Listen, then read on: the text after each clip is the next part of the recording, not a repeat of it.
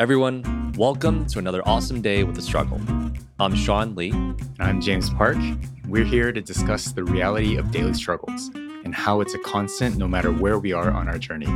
Join us for honest conversations as we navigate life, business, and career challenges. Learn how to accept the struggles and how it's all about the mindset. This episode, we start with a little historical background on how Sean and I began this podcast. Then we jump into something that's pretty heavy, depression, and how both of us are managing through it. Sean discusses his very personal changes that are happening, and it leads to us talking about how our egos can be hurt. And then I jump into how I'm changing my view and understanding of what income is. And Sean finishes off with describing about how income is related to value and happiness and how all of that actually is all about community. Enjoy the episode. Everyone, welcome to episode 28. Just getting right into this. Today, we wanted to start off with just a little glimpse, a historical glimpse of how Sean and I met. One of our most consistent listeners, Kathy, what's going on, Kathy, has been asking, who the hell are you guys? And it made me think about when I was taking this writing course, they always talked about you have to start with credibility. Like, who are you? Why should readers read what you're saying and believe what you're saying? And so maybe in that format, this historical idea of like who we are to give a little glimpse of who we are is really needed, because in similar format, the audience is probably wondering, who are you guys? How did you guys meet? So I can start. I think just to, it's not going to be the entire episode, so I think we want to keep this short. But for us, Sean and I, we actually are both from Michigan. And Sean actually went to high school with my brother, went to the same college as my brother. We have a lot of friends within the same circle, but we weren't exactly friends. We knew of each other, but we weren't in the same circle until we both came to LA, which for me, I came to LA about 5 years ago. And Sean, you came here 12 years ago. Yeah, a long time. And Sean went to college with one of our other mutual friends, and we all just started hanging out. And that's how we met. And then only about a year ago, Sean and I reconnected through another friend who lives in the neighborhood with Sean. What's up, Hasong? We both came over to his place and we just started chatting. And that's how this show kind of came to birth because of this one conversation that we had that was about the struggles that we were going through. And I think Sean and I at the time, we're both really grasping with this idea of what is depression? What are we supposed to be doing with our lives? What is purpose? And that half-hour conversation at a friend's place gave birth to this entire show. And this show became something that we were able to really express and have someone to talk to about what we were going through that we can't talk about every single day.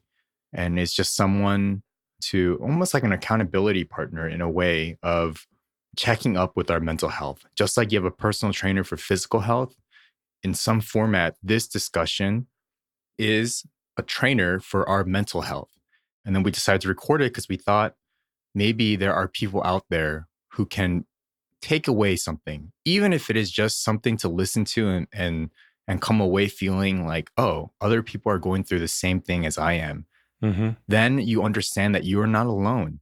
You are going through what is life. And everyone, no matter how successful they look or how fulfilled they look, they all go through something similar like this. And we're actually talking about that right before the show, how everyone's going through their own issues. And some people might not show it, but they might show it to someone else. They have someone else that they're talking to. Yeah. That's how this show was born. Sean, if you want to add anything else. We actually have some other lesser known connections, which is my wife is from Chicago, and then she grew up with George and Al. And oh, that's awesome. That's right. When James lived in New York, his roommate was Al. So yeah, that's interesting. And Meg went to Purdue too, right? Yeah, she went to Purdue too. Yeah. Yeah. We have a lot of friends that went to Purdue as well. That's right. From Michigan. Midwest. I mean, when you're from the Midwest, you can't not be connected. That's like, yeah. It's like the Midwest thing. It's a 1 degree separation. Yeah. And yeah, I think what's interesting about James and I's perspectives is that on one hand, I struggle through things all the time, have bouts of depression. And I personally feel like I'm like very privileged. I have a pretty good support system of family and friends and whatnots. And even then I still struggle through it. And in many ways, in many aspects, I mean, from the outside, like there's a lot of things for me to be grateful for. And yet I fail to be grateful.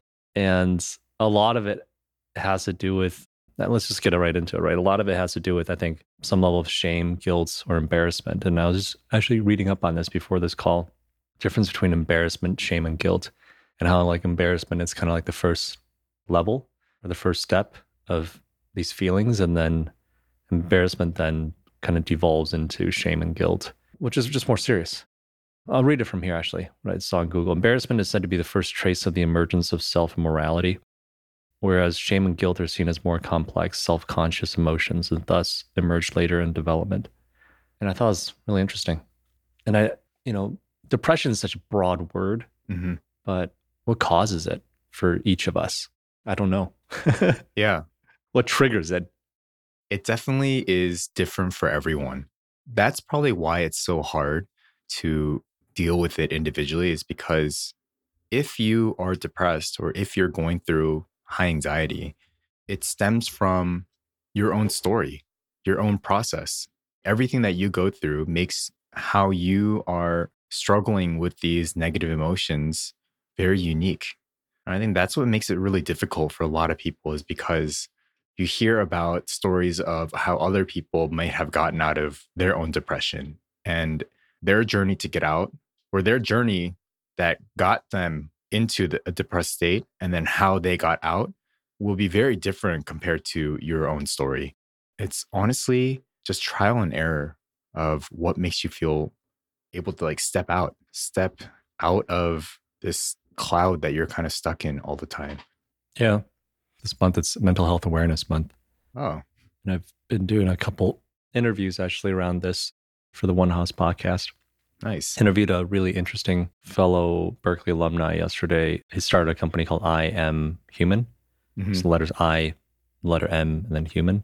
And he's been doing this for, I think, 7 or 8 years now. He consults basically LinkedIn, New York Fire Departments, and just organizations on how to bring more awareness and integration of mental health into the organization. Because he was saying, just having resources, right?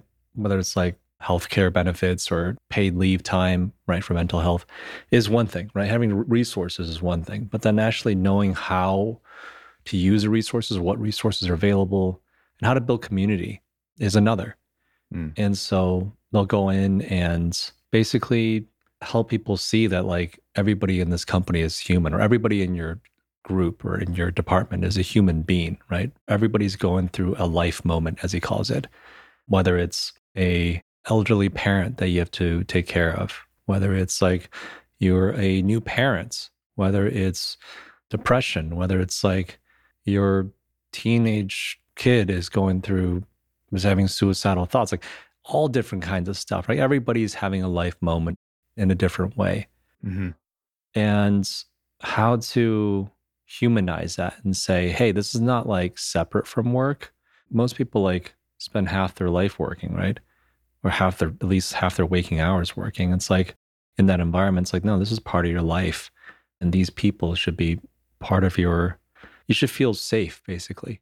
I think Sergio was saying this, how like therapists will try to tell you, like my therapist was saying, oh, like these other people also have these problems, or they're also very similar to you. At first I kind of took it the wrong way. I was like, isn't that a breach of like patient confidentiality, right? I mean, she didn't say anything specific, but then Sergio said something along the lines that like, oh, like they're just trying to make it relatable, whatever you're going through, that you're not alone in this. But it's something that's actually like, that statement's actually very interesting, because sometimes like, I don't know, like you almost want to feel like you're unique, right? Like, no, only you don't understand. Like my problem's very different. Like I'm very unique. Like I have a problem that nobody else has, which is why like I haven't been able to solve this. I mean, I don't know what level of like insanity that is, but I do have those thoughts. Right. And I'm sure you do as well. Like you just, All the time. and so either way, there's a couple things that he talked about that is really important. One is about building trust. And that's one thing I feel like we have with this podcast between you and I is we have this trust that we can talk about these things and we both have a willingness to listen. And that's the most important thing, actually. That's what he says that they built is that they inform people that like people around you are willing to listen. They're willing to be there for you. And being vulnerable is not a threat. Yeah. And sometimes that's all you need. Sometimes you just need someone to vent to, just to talk it out. It's not even looking for advice or looking for a solution. It's really letting yourself talk it out with someone and help you process, whether you're an internal or external processor. This kind of discussion and talking out loud really helps. Yeah. I think that's the bulk of it. I mean, when Mink and I go through like the LMF, the licensed family marriage therapist checkups, and when I go through like my personal therapist I started recently, as I mentioned, 98% of the time, I'm just talking. And like they kind of help you guide, sort out your thoughts, and you kind of come to your own conclusions Mm-hmm. because you have the answer. There's no way somebody else, in my opinion, will have the answer for you, right? For your life. Like they don't know the full context. There's no way they could know the full context of everything that's going on. Yeah. So that's James and I in a nutshell. Yeah. What's interesting about therapy is if you're starting therapy for the first time, you've never done it before, I really think you have to understand that, what Sean just said, he's talking 95% of the time. And at first, that might feel like it's not really helping you. You might feel frustrated because you think that a therapist is supposed to give you answers and tell you what you're supposed to do. But they don't know until you talk to them. And so you have to talk a lot and often and be vulnerable. And I think as the sessions continue, as therapists gets more insight into who you are and how you think, then later on, they might talk a little bit more, ask the right questions, give you some guidance into kind of releasing what you might already know. And I thought that was really helpful for me when I was seeing a therapist for a long time. Honestly, the first like 3 months, I was like, this is complete bullshit. I don't know what I am doing. And it was stages of improvement. The first 3 months, there wasn't really anything as helpful. And then the next 3 months, it was like, oh, every session that had something to take away with. Then the next quarter, it was, again, very stagnant. But all through that, it was just growing pains, building the trust, the relationship, being really vulnerable, opening up and saying things that you never even knew that you might have been thinking. I think that takes time. Yeah. I think having these conversations, recording it, sharing with people openly. The other thing is what I hope for anybody listening that might be going through something similar and just might be, a stage in their life, is that we remove the stigma of talking about it. We talked about this a little bit before we recorded, which is that there may be people out there, friends and family, people close to you that may not have the capacity to listen to us, to hear us out, or for us to share some of these issues with. And they may not be equipped to tell us that they're not in a place to help us. Mm-hmm. And so they may be dismissive, they may be condescending, they may be many things that may make us shut down even more because we're just like, oh, I thought I could trust you to talk to you about this. But I think we have to have the understanding that it's like not everybody's equipped to handle these types of conversations, nor are they in a good place potentially. That doesn't mean that there aren't people out there that are willing to listen. Yeah. And just to pull on the thread a little bit more, it's that friend might be dismissive or might be giving or saying things that are kind of hurtful to you. But like the guy that Sean just mentioned earlier said, that person is also a human. They might be going through something that they don't know how to share with you and they don't want to talk about it. And so with that in mind, you can be much more understanding. Exactly. This is a heavy episode. I mean, it's been a heavy week for me. Let's bring to the present day a little bit. It's been a heavy week for me. James knows a lot about it. I've been kind of grappling with my personal emotions and journey as an entrepreneur, as a founder, and really grappling with changes in my life that I haven't, frankly, been accepting. I've just been kind of brushing it under the rug. And the effect of that has compounded in many ways. So to give some clear examples instead of anecdotes, like being a dad, that's something that I've been brushing under the rug. It's like, I'm a dad now. I'm not a 24-year-old wannabe entrepreneur trying to start a business and have all the time in the world, right? Yeah. It's like, no, I have fatherhood or parenthood responsibilities. And it was okay for me to avoid, frankly, of my responsibilities for the first 2 years of Miles' life because he was more or less like less engaging, right? He was an infant. He was a baby. And now he's like a toddler and he's like more and more a human being. He's more interactive. He wants to talk. He wants to learn new things. And I can't ignore my dad duties anymore, basically. But I kept sweeping that under the rug. Like, no. I'm invincible. I can be You can do it all. CEO and a dad. I can do it all. Yeah. Add on like the mental health issues that creep up once in a while. Add on like the physical health issue that I recently had. It's been a real wake up call that's like, no, like, Sean, you were never invincible. And you just need to do a better job at prioritizing the things in your life and finding balance within that and accepting your new reality that like, look, being a dad is not something to be ashamed of. Not being able to work 100-hour weeks anymore because you have to go be a dad is not something I need to feel guilty or ashamed about. But I was, and I still kind of am if I don't catch myself. And all that just points to like, I have my priorities like out of whack, that I didn't prioritize my health or my family. And so just been working on trying to remove the shame and the embarrassment of, one, I'm a dad, I'm a parent, and I don't have unlimited hours. And two, I had a recent health scare with Bell's palsy that I need to take time to rest and recover and not be ashamed of that. That's just sharing what I'm going through personally right now. I think your identity is changing. Your ego relates very closely to being able to work these 100 hours. That's true. Yeah. And because it's now shifting and that's what you took pride in, that's where you felt invincible. And then now you can't do it. And so your ego has taken a major blow. You're absolutely right. Because I think about things, James, like, oh, what are people going to think about me? Like, what are my fellow like MBA friends going to think? Yeah. It's like nothing. They don't Yeah. think about you, Sean. Like they have their own lives and their own worries. Nobody's thinking about you. And that's a reality. And it's nobody fucking cares. And that is like either crushing or very relieving. It depends on how you take it. That's true. And it goes back to this kind of feeling of my problems are unique or my problems are my own and no one else feels like this. Like that is either very relieving or when you understand that everyone has problems and you also think that everyone is paying attention to you, but no one is. In either case, it can lead down very different paths. And it's really all about your own reaction and how you control that view of how you understand it that really changes kind of the outcome. Yeah. Because either way, you're right. No one cares. No one's paying attention.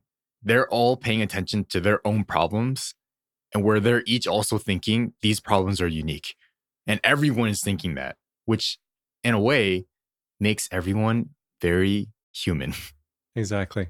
I think I went through something very similar after when I was ending kind of my startup phase life and I was like so burnt out and I just couldn't do it anymore. And I was really embarrassed. I was embarrassed about not being able to work as hard. I was embarrassed about how my work, all the effort that I put into these startups ended up with nothing. I was really hoping that I was going to be some big player in the startup world where I could actually have a nice exit. And that never happened. And it was a huge blow to my ego. And I was embarrassed. And I think maybe that's even why I haven't thought about going back to work for a long time, is because my self-worth was all tied to this idea of being able to join a startup, take it all the way to IPO, have a good exit, and do it again, right? And after having joined multiple startups and not hitting any of those things, then all of a sudden I'm thinking, well, I'm not successful. I haven't done anything. And it really destroyed my ego. And I fell into this kind of spiral of being like, why am I even working? What's the point? Yeah. It's so funny. Like, I laughed initially because when you hear someone else say some of these things, you're just like, wow, you really gain a different perspective. You're like, wow, that sounds so silly. Like, Yeah. it's like, okay, so you IPO and you exit, and then what? Yeah. And you're going to go do it all over again? Yeah. It's like, what? It's like, you know, that parable of the Mexican fisherman and the investment banker? You ever read that on like, they have it at Jimmy John's. It's a funny story. Have you ever heard of this parable? The story? No. About the Mexican fisherman and the investment banker? It sounds familiar, but I can't imagine it right now. I'll tell it to you guys. It's a little bit long, maybe like 5 minutes. So I'll just kind of paraphrase most of it. So American Investment Bank was taking a much needed vacation in a small coastal Mexican village when a small boat with just one fisherman docked. The boat had several large fish, fresh fish in it. Remember this now, right? Yeah. Remember this now? Yeah. Investment banker was like, wow, this is amazing. How long did it take you to catch them? Only a little while. He's like, well, the banker said, why don't you stay out longer and catch more fish? Fisherman's like, well, I have enough to support my immediate needs. The American then asked, but what do you do with the rest of your time? Fisherman replied, I sleep late, fish a little, play with my children, take a siesta with my wife, stroll through the village each evening where I sip wine and play guitar with my amigos. And I have a full, busy life, senor. And the investment banker scoffed and said, I'm an Ivy League MBA and I could help you. You can spend more time fishing with the proceeds, buy bigger fish. And with the proceeds from the bigger fish, you can buy several boats. So eventually you have a whole fleet of fishing boats. Instead of selling your catch to the middleman, you can sell directly to the processor, eventually opening up your own cannery. You can control the product, processing, and distribution. Long story short, they go through all this. It's like, how long will this take you? 15, 20 years. And the Mexican fisherman asked, but then what? The American laughed and said, the best part is when the right time comes, you would announce an IPO and sell your company's stock to the public, become very rich, and you would make millions. And the fisherman asks, and then what? And the investment banker replies, then you would retire. You would move to a small coastal fishing village where you would sleep late, fish a little, play with your kids, take siestas with your wife, and stroll through the village in the evenings where you could sip wine and play your guitar with your amigos. What a great story. Right? I remember first seeing this, and they have this in like every Jimmy John's. And I was just like, that's hilarious. And yet, we still chase it. Yep. And it's like, I think there's nothing wrong with ambition and progress and whatnots, but I think these are two extremes, right? The point of the story is like, these are two extremes, and extremes sometimes help us see and find kind of our personal middle ground for what we want in our life. You got to know what you're doing this for. What is the end outcome? And if you can get that outcome now, like in this story, if the outcome is to sleep in, fish a little, play with your kids, play guitar with your amigos, have some wine with your wife, if you can do that now, and that's all you want in life, fuck what everyone else has to say. Yeah. But that's the hard part, is that everyone chases this. And the irony of this story being in Jimmy John's is that Jimmy John's is like the chasing the success, right? It's everywhere. You cannot get away from this. And so you personally have to define what is success for you. What does being a successful life look like? What does being happy look like? Everyone's idea of it is very different. If you chase someone else's vision of success, if you chase someone else's routine for what they did for their own success or their own passions, it's not going to work for you. In the end, you're going to do everything and have a completely different outcome, or maybe just the same outcome as them. And then you're going to be wondering, like, this was all it was for? Like, what the hell? I already had this. Yeah. On that note, do you have any like recent updates as to what kind of outcome you would like for 2022? Any thoughts? Or I don't want to say ultimate outcome because that's like a shifting target. So here's an honest thing that I'm grappling with right now. Yeah. I am really struggling with the idea that no matter how you live your life, you need an income. You need to make money. And unless you're planning on going to live in the mountains somewhere, plant your own food, live in like a cabin, have no electricity, pay no bills, and just live off the land. Yeah. Which sounds very difficult. I don't know if anyone's ever done that. I'm sure there are some people, right? But even then, they rely on some form of income. They might hunt their food, have like pelts, and then turn that into cash and buy something else with it. That is income. And I'm really learning that I have to have something to offer to be able to make income, whether I like it or not. And the thing that I was chasing for a long, and this is again something ego wise, I was chasing money. I was chasing making money. I was chasing titles. I was chasing climbing the corporate ladder. Like that's honestly, like when I really think about it, that's what I was chasing. And that's what I found as success, being like an executive or being like a successful startup founder or member that went to IPO and have an exit. Like that's what I was chasing for a long time. Yeah. And I never got there, but I realized on the path there, I didn't like it. So I went to this other extreme of just quitting everything, not worrying about money, not considering at all about how much I made, and really just living off of what savings I had. Yeah. And I think for this year, in the next 6 months, I have to really consider what is something that I could offer for some form of income, whatever that is. Yeah. In some way, it still really is chasing money, right? But the difference that I'm starting with this time is more, what do I have to offer? What are some skills that I have that I could really tap into to learn, to grow, and think of it as just, this is what I offer and this is what I can get for it. Because before, it's all about just like thinking about the first time that I had to go look for a job, I was just thinking, man, I just want any job. I will do anything to live in New York City. Doesn't matter. So I just kind of did anything. But now that I don't want to just do anything, and I don't want to just climb corporate ladder, I'm thinking more, what are skills that I want to learn and grow with?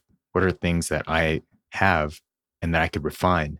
And I think that approach has really changed my understanding of what it means to work, what it means to have an income. And luckily, I was blessed to have 2 years, 3 years off with little to no income, right? To really think about the struggle that I was going with. Like, why do I not want to? Why am I afraid to go back to work? And a big part of it was like, I felt like a failure. I felt like a loser. I felt like I was not successful. I felt like everything that I did was for nothing. And I really struggled with that. It took me a long time to get over this feeling that I actually have been successful, just in a very different light. I set an expectation for myself for what the world told me I should have expected and what I should go for. And I never questioned what it was for me, what the outcome is for me that I wanted. And I don't know what that answer is, but I'm slowly figuring out that you can't do nothing. You can't not put in the work in whatever format it is that is considered for work to understand like what it is that you want to do. You get to first figure out, what is it that I maybe even don't want to do. Yeah. And I think it just took me 15 years to find out that I don't want to climb the corporate ladder just for the sake of climbing that ladder. I don't want to climb it just for salary. I don't want to climb it just for the title. I want to climb it for very different reasons. I want to be part of a company for very different things. And that's just kind of what I'm understanding right now. And yeah, maybe I do climb the ladder later on, but it will be for very different reasons. It's not just to go up the rung. It's to, maybe I believe in the company really to my core, or maybe I really like what I'm doing and I'm learning a lot from what I'm doing. And those values really, that's what you have to chase. If you're really struggling with the type of work that you're doing, of how you're generating income, figure out your core belief, like what you want to achieve. What does that mean for you? And I hate to say this, like, but happiness isn't, it's not found anywhere else. It really is generated by yourself. I don't know who says this, but I really think happiness is created. Just like how purpose is not found, it's built. Your own happiness is built, and you have to find out and take the steps to go in that direction. And a lot of people who might be depressed, they are depressed because you almost feel like you have no faith that you can get out of this, and you are repeating the same things even though you want to get out, you're stuck in the loop of doing the same thing over and over again because that's what feels comfortable. But you got to go towards like uncomfortable to get out of that mindset, that similar, like doing the same thing every single day. You got to just make some slight changes. And it's taken me a long time. It's taken me a long time. And I wish I could move faster, but I have to go at my own pace. Other people won't understand you. A lot of people will not think that you're moving fast enough or that you're not doing anything, but you just have to trust yourself that you are doing what you need to do. Yeah. Let me clarify something though, James, from what you said. I think you corrected yourself rather quickly because we've been talking about this, and I think you have just a very deep sense of this, which is that in this book, I'm close to finishing now, The Courage to Be Happy, that you bought for me. He says that happiness is a feeling of contribution, that because when you're talking about income, right? I think the wording that we need to, or the framing that we need to change to is that like, you're not, yes, it's about money, but it's not about money. Yeah. It's really an exchange of value, if anything. I mean, you exchange value every day already, but it's one way where you're exchanging your savings for the value that someone else created, right? And there's no cycle back where someone's exchanging the value that you're creating for, the money that they earn. And so in the book, they say, all we need is a subjective sense that I am of use to someone, right? In the other words, a feeling of contribution. There's no need to look for any other basis. Try to find happiness in the feeling of contribution. Try to find joy in the feeling of contribution. We gain a true awareness that we are of use to someone through our work relationships. We gain a true awareness that we are of use to someone through our friend relationships. And if we do that, then happiness is right in front of us. And what I thought was very interesting was that he talks a lot about love at the end. And first off, he says, like, we had talked about this before in Courage to Be Disliked, where, all problems in life are interpersonal problems. They're because of other people. Even things that you think that are personal problems, they're actually still interpersonal problems. Like, I feel ashamed. Well, you feel ashamed because there's someone else, you're afraid someone else is going to judge you. Yeah. And so on the flip side, all joy, they say, is our interpersonal joy and happiness. And one thing that really stuck with me near the end of this book is this idea of love. And love isn't our traditional idea of love, of like, oh, like I'm falling in love, or like it's something that's like a love for humanity, like a love for a fellow human being. And it's unconditional. It's just like, I respect you unconditionally as a human being, regardless if you treat me poorly or well. I respect that you're a human being, and I love you unconditionally. And only from that state of mind can you find true happiness, because then he said that you find happiness not because I'm happy or because you're happy, but because we as a whole are happy. Like it's about us, our relationship together. And there's a lot to unpack there, but I just thought it's something really interesting to think about and delve deeper into next time, or in a later episode. But yeah, that's kind of what I'm seeking this year, I think, is seeking more relationships like this, more community feeling, things that I feel like fuel me, and not only fuel me, but where I have a sense of contribution, even if it's not financial. But I do think these types of feelings actually do lead to financial results as well, because Right. You're building trust, you're building relationships, and someone will be like, hey, I have this opportunity, which we already seen all the time. We have friends reach out and say, hey, there's this opportunity. Like, are you interested? It all starts with building community first for ourselves and just caring for one another. So yeah, on that note, let's wrap it up. Yeah. Thank you all for listening this week, as always. And please reach out to us if you have any questions, or if you want to share your story. If anybody ever wants to come on the podcast too, just let us know. Yeah. Sean, how should these people reach out to us? Man, you and I are both not on social media. No, So not as much. Yeah. I'm on Twitter. Oh, then Maybe you can. slide into James DM. What's your Twitter handle? Yeah. My Twitter handle is at JSWPark. Mine's Hey Mr. Lee. Also, jswpark.com is my website, and I have an email there, so you can email us that way. And I think those are probably the two best formats. What's the email there? hello@jswpark.com. Awesome. Well, enjoy the rest of your week, everybody. We will talk to you soon. Yep. Thanks for listening.